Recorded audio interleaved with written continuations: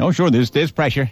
Constant pressure, but the hours are short. So at least I get it over with quickly, unlike the days when I was a medical man. Sure, I made a lot of money, but I had to work long hours because I was a surgeon, one of the best. Every day, I'd walk into the OR, throw my arms skyward, and scream, "These hands have been touched by God!"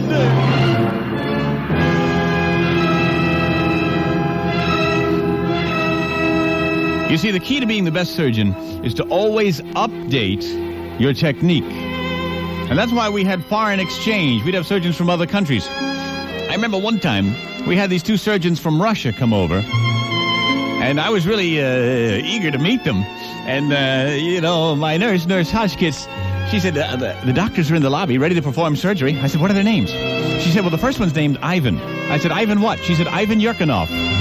I said, you mean the Ivan Yurkinoff? She said, yeah, the one and the same. She said, he brought his partner, Dr. Kutchorkokov, and the two of them are going to be demonstrating a new surgical technique. It turned out that these Russians had perfected a surgical technique known as surgery without scars. What they would do for an appendectomy or a gallbladder operation, instead of making an incision, they would actually reach in through the Bombay doors and yank it out. It was unbelievable. So I watched from the viewing room as Dr. Yurkinoff anesthetized the patient, rolled him over. Now, normally he would just put on a latex glove. But this latex glove that this doctor put on went not only up to the wrist, it went all the way up to the shoulder. And I watched, biting my nails, as Dr. Yurkinoff, aided by Dr. Kutchorkokov, reached inside that man's tuchus, and I saw him go deeper, till he was up to the shoulder. And then what he did was, he pinched off the appendix, cutting it away with his pointy fingernails, and the pointy fingernails, in a sense, cauterized the wound.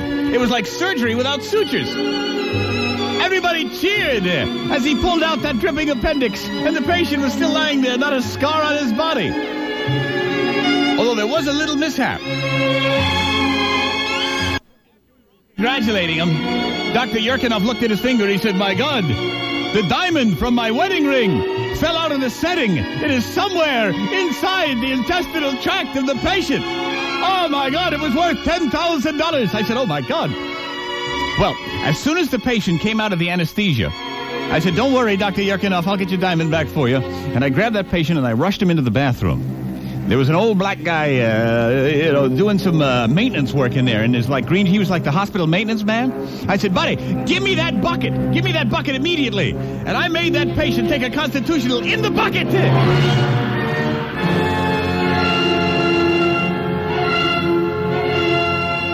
After he had finished, I leapt on that bucket and I picked up the stool and I started pawing through it with my fingers and the maintenance man's going, boss, what are you doing? I said, don't bug me now. I'm looking for a diamond. And sure enough, I found it. I said, you see, here it is.